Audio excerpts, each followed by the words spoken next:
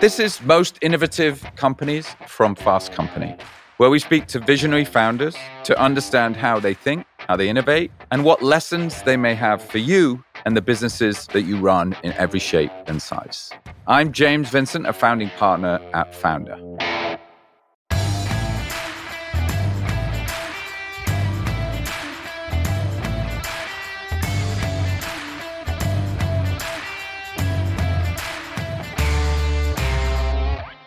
This is a story about the importance of using your head and your heart in making decisions.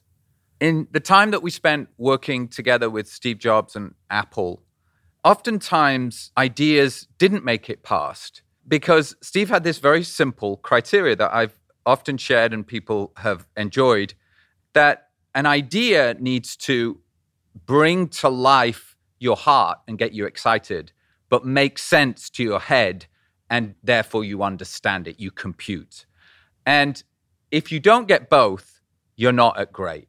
And so it's a simple criteria. I think it's a useful criteria for people to think about as they innovate. And let me give you a couple of examples. I mean, Apple products. The iPod, the dancing silhouettes are famous for having you feel the emotion of people loving their music, loving dancing, but they'd be nothing without 1,000 songs in your pocket, not 12 skipping CDs. And for iPhone, an example of that is we launched a spot called Hello, where a bunch of incredibly iconic people were saying hello. So we had from Marilyn Monroe to Marlon Brando, Robert Redford, Harrison Ford to Mr. Incredible, all saying hello, hello, hello, hello, hello, hello. And so you understood the sort of, how important a phone is in our lives. And so people were like, you got my heart. But that would have been nothing had we not followed it with a campaign called There's an App for That. And so we did 200-300 ads over maybe 4 or 5 years that established there's an app for this, there's an app for that, and there's an app for just about anything on the iPhone. And I think now, of course, that all sounds incredibly inevitable because all they do is touch apps and go do things. At the time, that wasn't incredibly inevitable, and it took a recognition that you needed to explain to the head, but also give fire to the heart. And I think that's a really nice way for people to understand ideas and products, to understand whether they're great or not. I think my next guest in the series, Albert Saniger from Nate, he brings a whole ton of self-expression and love and passion and heart to decisions he makes. But he also happens to be a mathematician and understands the way that machines can and should help us make decisions. Nate is a shopping app that has gained tremendous traction. It's got incredible investors. It's created a very unique culture. So really excited to see you today, Albert, and excited to get into the chat. So welcome. Thank you for having me. I'm really excited to be here. I want to start in founder. I'm in and out of startups all the time. And I feel like the same person directed each of the startups because they all look the same and they all have kind of no feeling. And I can remember coming to Nate and feeling not just the way it was, but the feeling of the people, the expression of it. It felt different. It didn't feel like your average startup. Why did I feel that way as I walked in to meet you and your team? Well, this makes me very happy because we are a design-first organization, which is easier said than done. Everything. Not just the product or the marketing campaigns or talent-related stuff, but like the systems architecture or the flow in which people physically move within an office. Everything is intentional. And culture is something that exists in every organization. In the majority of organizations, it's something that is sort of the result of unintentional processes, frameworks, and values. Yeah. And I actually designed the culture of Nate the first day of the job. The values, frameworks, and processes that would constitute the Nate culture. And honestly, it makes me really happy that you got that feeling when you walked in. It's taken its own shape. I'm no longer managing it, right? It has its own monster. Yeah. And it's my biggest accomplishment in my career. So tell me about you. I remember a conversation you and I had early on, and I heard the word love used a lot in the decisions that you made in some of the key aspects of sort of what brought you here today. Every decision I've made, career or geographical wise, has been about a person. So I was born in Spain, in Barcelona, and then I moved to Paris because I fell in love. And so I asked my parents, I said, hey, I'm in love and I need to move to Paris. I moved for love and I was 12 years old. For college, I moved to LA for love too. Fell in love with a different person. And I was like, you know what? I'm moving to LA. And then I moved to New York for love. I'm now married to my husband, Anthony. And basically my career and country decisions have all been because I've fallen in love with somebody. Incredible. So the love and the passion, then you worked at Amazon. So I'm really intrigued. This guy that's making emotionally driven decisions that then goes to work for a company that is making more IQ analytical type decisions. So tell me about that step. Yeah, no, that's very fair. So where I live and what I choose to do for a living and how I contribute to society, those choices are really hard to get right if you are overly rational about them. For me, it's the difference between the what and the how. Before Amazon, I was a founder. And so I had this like imposter syndrome sort of fear of like, I've never had a real job. And so I told myself after business school, I was like, I need a real job just so I can, understand how the world works. And it turned out to be an amazing experience because Amazon is such a global organization with tens of thousands of people and tens of thousands of businesses. It's like a conglomerate of tons of different businesses. So it gave me a very quantitative view of the world. Mm-hmm. And it was because of my experience at Amazon that I was able to sort of marry my founder view of life from before Amazon to my very sort of business heavy Amazon acumen to start Nate. And so that side of you, has that always been there? Most people don't know this, but I'm going to tell you because you're a good friend. I was a bit of a nerd growing up, for lack of a better word. Okay, we shan't tell anybody. I started coding at 9 years old in a language called Pascal.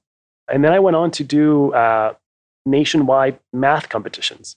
And I won awards at 11 years old and 12 years old. My entire life between sort of my teenage years was all about math, actually. Wow. And then I realized that it was consuming my entire life. And I went through this sort of transition in college where I realized that if I went down that path, like I realized that I wasn't intelligent enough to do all the things that I wanted to do in math and have a fulfilling, happy life at the same time. So I made the intentional decision to stop and, focus on building the life that I wanted to build. It's very interesting because there's this sort of left brain, right brain, EQ, IQ thing. It's my sort of strongly held belief that some of the finest founders, some of whom I've known, have found fairly strong ability in both. So tell me, as those two things come together, how that has built the company that is Nate, what I might call the head and the heart. Yeah. So both of my parents had their own businesses in Spain. I grew up in a world where there was a healthy middle class. And if you want to sell coffee mugs, you build coffee mugs and you sell them, right? So the idea that we would end up in a global duopoly of Amazon and Alibaba collecting all your data and feeding it to algorithms and selling it to third parties and living in this sort of dystopian world is something that I wanted to stop. I started working on Nate precisely as the antidote to that. How do I make sure that I give consumers the experience that they deserve, the agency that they deserve? How do we make sure that they stay in control of their data and at the same time have an incredibly seamless and social life they also want to have? And make sure that e-commerce is not a global duopoly. Right. How do we do all those things at the same time? Right. With the sort of EQ, IQ framework, that for me, the what is more sort of emotional, right? Like which society do I want my daughter to grow up in? And then now the question is, how are we going to do this, right? And you need a lot of strategy and a lot of strong operations in order to deliver that. Yeah. So I'm in Instagram, or I'm in Amazon, or maybe I'm in some other shopping app. There's maybe clickbait that gets me into this app. And then I go in the app and then I'm throwing things into shopping carts. And I'm like, well, I'm busy and maybe I should just buy it. And that feels a little bit like how people shop these days. Yeah. Tell me a little bit about how Nate is different to that. Yeah, I would describe those experiences that you talk about as traps, right? Mm-hmm. If the machine thinks that you're into black t-shirts, they keep feeding you black t-shirts, right, and you're never going to see an amazing red hat. That is so sad. And that's why there's so much political polarization to begin with. Their business models are not aligned with the customer.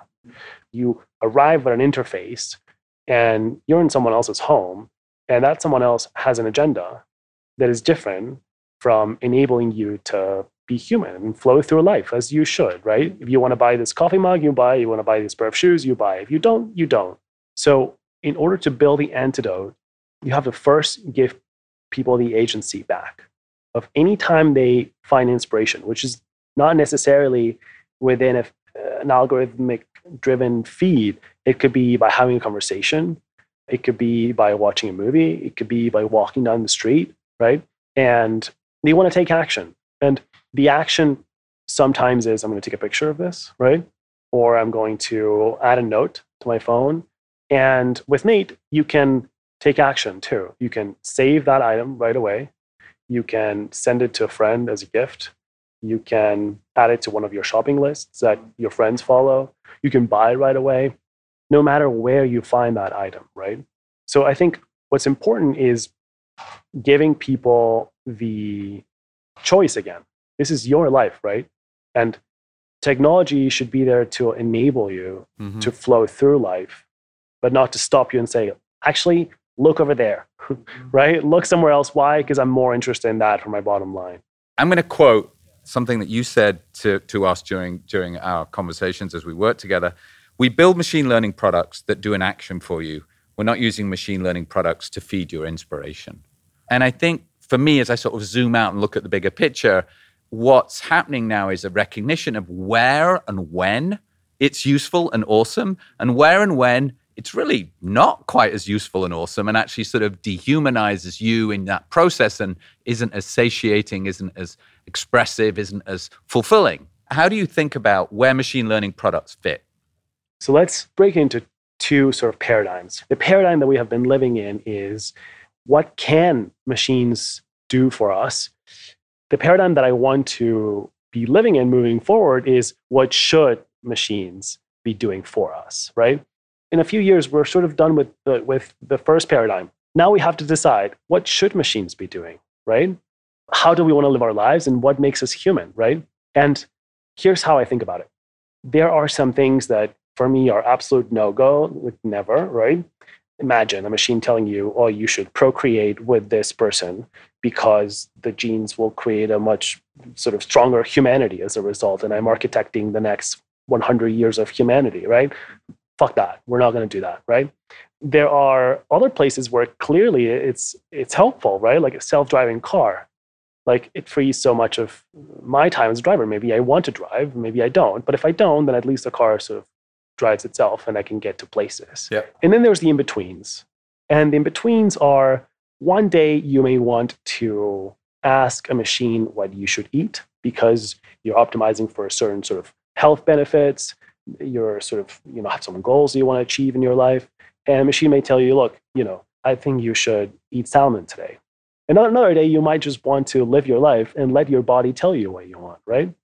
I don't want to live in a world where I go to a restaurant and the server already tells me, this is what you're gonna eat salmon today, Albert. I'm gonna be like, no. And so we need to be intentional about where machines come. And as it relates to shopping and payments, what most people don't realize is that in the same way you have a music identity, right? There's some songs and some artists that you vibe with and some genres, etc.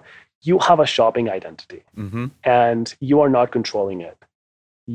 There's a bunch of other companies that are controlling it, that are buying your data, selling your data, and building this profile of yours. And what happens as a result of that is that you go through life without realizing that what you're seeing is actually what these companies want you to see, which creates these sort of self-fulfilling prophecies.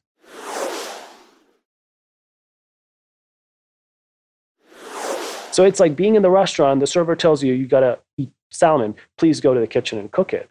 You're like, wait, what? The machine told me what to do and now I have to go do it? So who works for who here? I'm going to eat chicken. Please, you have a machine go and cook it for me. That's where I want machines to play. And the execution of tasks, not in the decision making. What makes us human is the ability to make decisions, to use your brain to make a decision. There's no other animal that is able to make a rational decision. There are plenty places that we know in social media and other places that, really have overused those mechanics and taken some humanity from us and led us astray from our hearts. But with regard to shopping and privacy, and I want to just touch on that, because when I would go buy something in a shopping trap, I would go in there, buy something, and then they would sort of know all my data, put it all together and start like following me around, put cookies, right? Doing all that kind of stuff, right? So if I go on Nate, how does that not happen? When you buy something on Nate, 3 things happen. The first one is that we automatically issue a single-use virtual card, which you never see. It just happens on the back end. And the purchase is placed with that single-use virtual card. So the retailer never knows your payment method, which they are legally allowed to sell. They are single-use, and nobody who buys that data will be able to then track you across other places. Okay. Second thing that happens is Nate becomes merchant of record. So on your actual card statement or bank statement, it says Nate. It doesn't say the name of the retailer. Why is that good? Because most credit cards these days that you have are actually also selling your data. They know everything you're buying, right? And so, but with Nate, they don't, because they just see Nate. And they think, oh, wow, James has stopped buying online altogether. And somehow is obsessed with this company called Nate. It turns out that James is unifying all of his shopping in a single place that he can control. And the third thing that happens is that the purchase happens on our servers, not on your browser. So nobody can place a cookie on your browser saying that you bought that item. Okay. That's sort of operationally how we protect you today. And our business model is designed to make sure that our users are also our customers and not the other way around. In other words, we do not rely on selling data to other places to make money. We make money when you use a product, period. So I'm building my own shopping identity because I'm doing it versus someone else is building a shopping identity about me and then selling that data to others. Exactly. My whole point is you have to be intentional about this. And then you can decide how much of that shopping identity you want to share and with who. And it could be with your friends. It could be with your life partner or your 5 friends or your 1 million social media followers. That's up to you, who you share with. Right. I'm not against sharing. Sharing is a big part of Nate. It's such a social product. You can create shopping lists, share them with your friends. But the question is, who owns that data, right? And what do they do with it? Mm-hmm. And so when you first download Nate, it is the most sort of crazy experience because it is completely empty. It's blank. And you think, wait, wasn't this a shopping app? No, this is a unified shopping wallet that lets you share and shop your world without compromising your data in the form of an app where you shop, but it's not a shopping app in the sense that it's not a shopping trap. So it's a complete blank canvas, right? Sort of like the first time that you get a new iPhone and you didn't have an iPhone before and you open your camera roll, it's empty, right? Right. Apple is not filling it with photos, right? You go through life and you take the photos that you want. That's Nate. Okay, so I download Nate and I start saying, oh, I just saw something that looks cool. I'm going to throw that in Nate. Oh, that looks cool. I'm going to throw that in Nate. Feels a little sort of Pinteresty in a way. Is that some form of inspiration here? Is that totally? Yeah. That's right. Yeah, you pin things, you save things. Right. Yeah. Right. So that's it. And then they throw it into Nate, and then over time, tell me about how that builds. Like, how does that? Because as an investor, right, I'm like, well, wait a second. I'm going to this place about shopping that doesn't have any shopping in it, right? So tell me how you build that. So I get introduced. That's good. Yeah. Tell me how you build the behavior. Yeah. Most people think that there's such a thing as changing behavior. Yeah. I argue that behavior is created with a set of restrictions. And the only thing companies can do is remove further restrictions to peel the layers and find humanity in the bottom, right?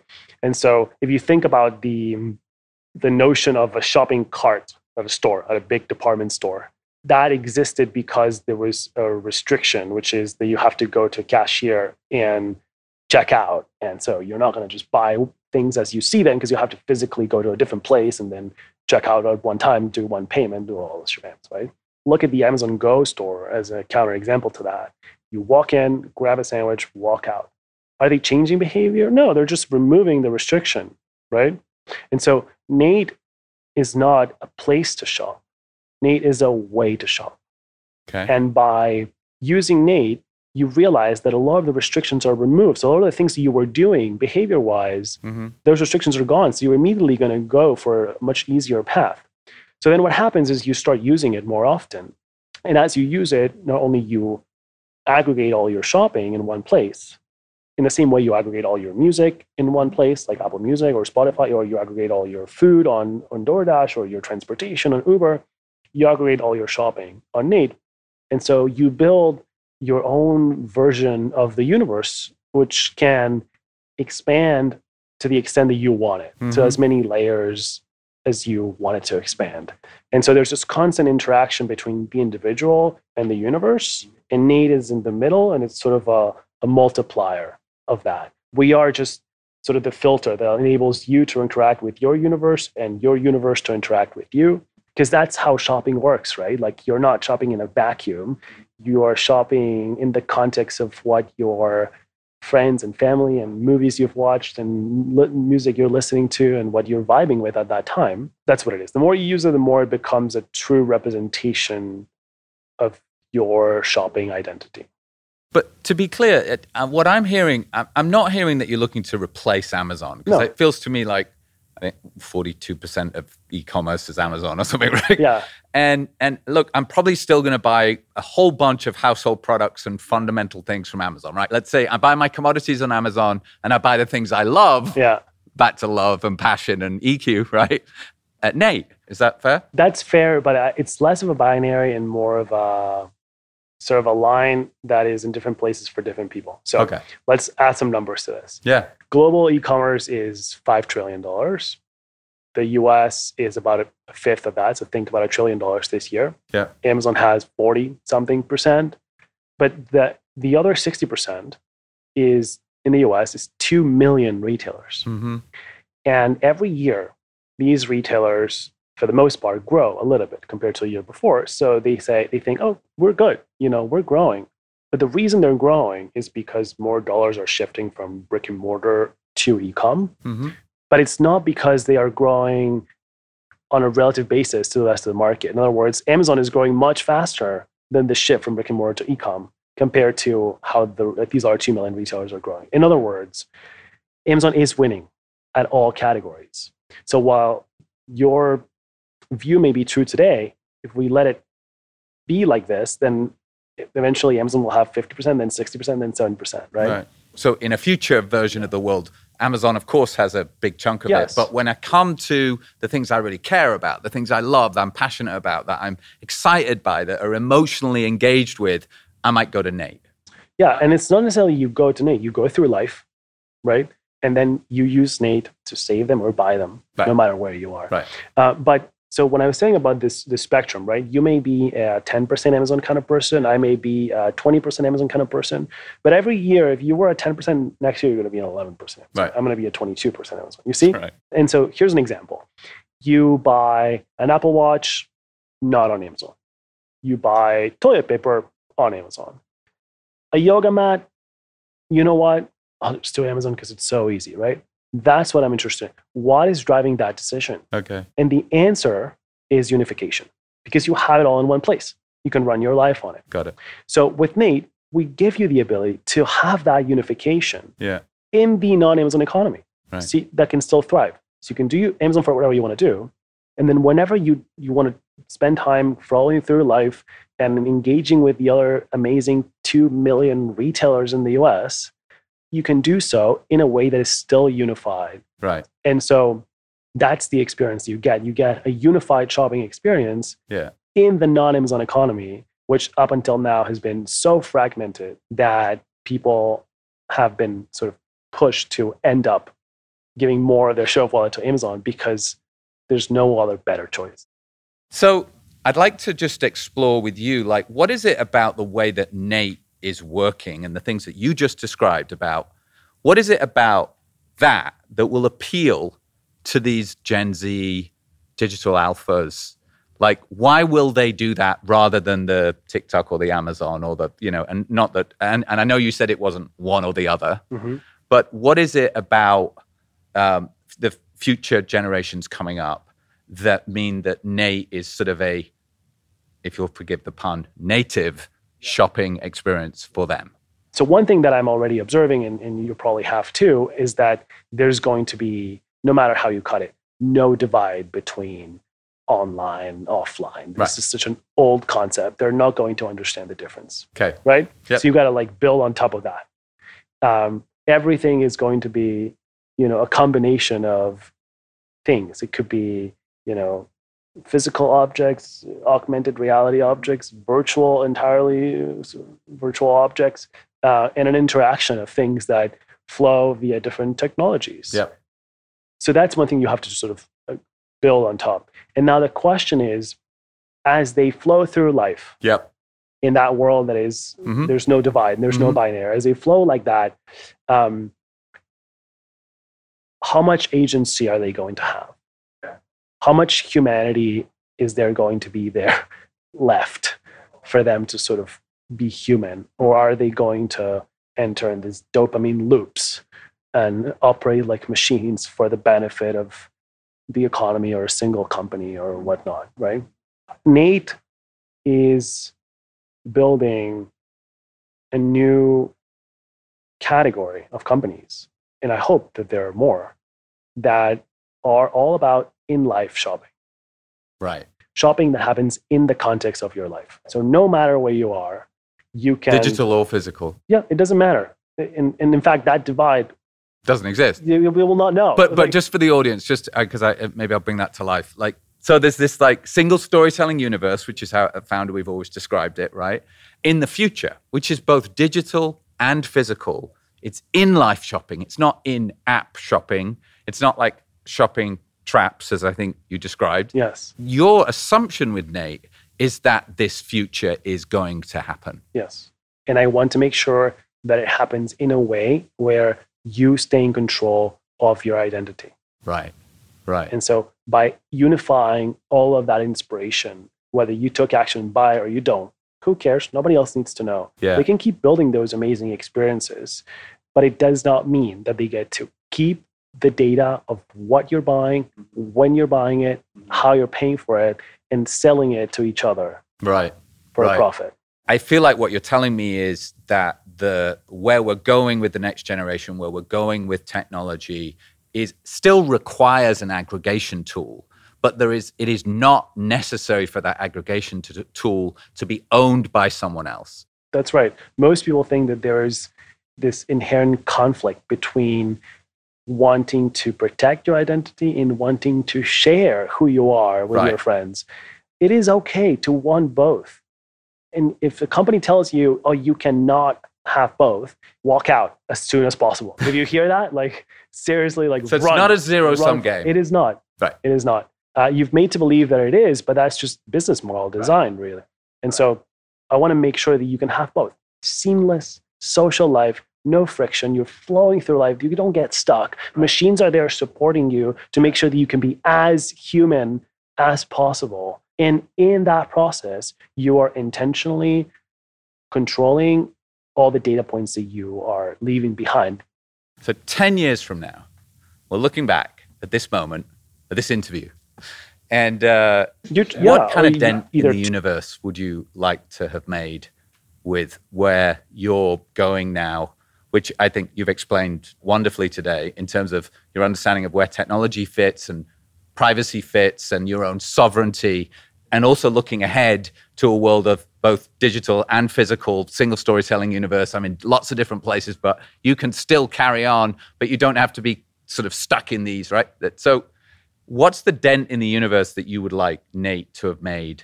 So yeah, I mean, ideally, my children look back in time and say that was this crucial moment in the West where societies like Western democracies like the United States or European democracies were facing this tension of which data belongs to whom and who can leverage it for what. Yeah. And where do machines come in? And where is the genesis of a decision? And so this moment in time where it feels like we're in constant trade-offs, right? If we do this and we do that, and we're going to piss this company off, and we're going to piss this investor off, something else is going to happen, like my voters are going to do this, not elect me again or whatever, right? Like this moment in time that my kids are going to look back and say that Nate helped show a path where there's no trade-offs. Albert, thank you so much. That was such an awesome conversation. I really enjoyed it. And we'll do it again in 10 years. Yeah, I'll see you in 10 years. So I think after my conversation with Albert and Nate, a number of things really came to light. It's a fascinating conversation, a very interesting individual that brings both sort of head and heart, EQ and IQ. And he presented Nate as an example of an aggregator, which we all know how beneficial aggregators are because we use them every day. Most of your homepage of your iPhone is full of aggregators. But unfortunately, those aggregators are sort of taking your sovereignty and your privacy and selling your data, using it in some other ways. And this is about actually in the future, having that for yourself, assuming that I'm going to be stepping in and out of this very, very fluidly between digital and physical. Where am I doing the shopping? And I think his assumption is you would have this sort of Nate knapsack on your back wherever you go, and you throw it in there, and you decide what you then go and buy. You decide what you do with your data, and you realize who you are through your own identity creation rather than giving that off to an aggregator, which is the current model. And so what we get to in this conversation is a realization that when you make decisions using head and heart, they're better. But the role of the heart is to make the decision, and the role of the head is to implement the decision.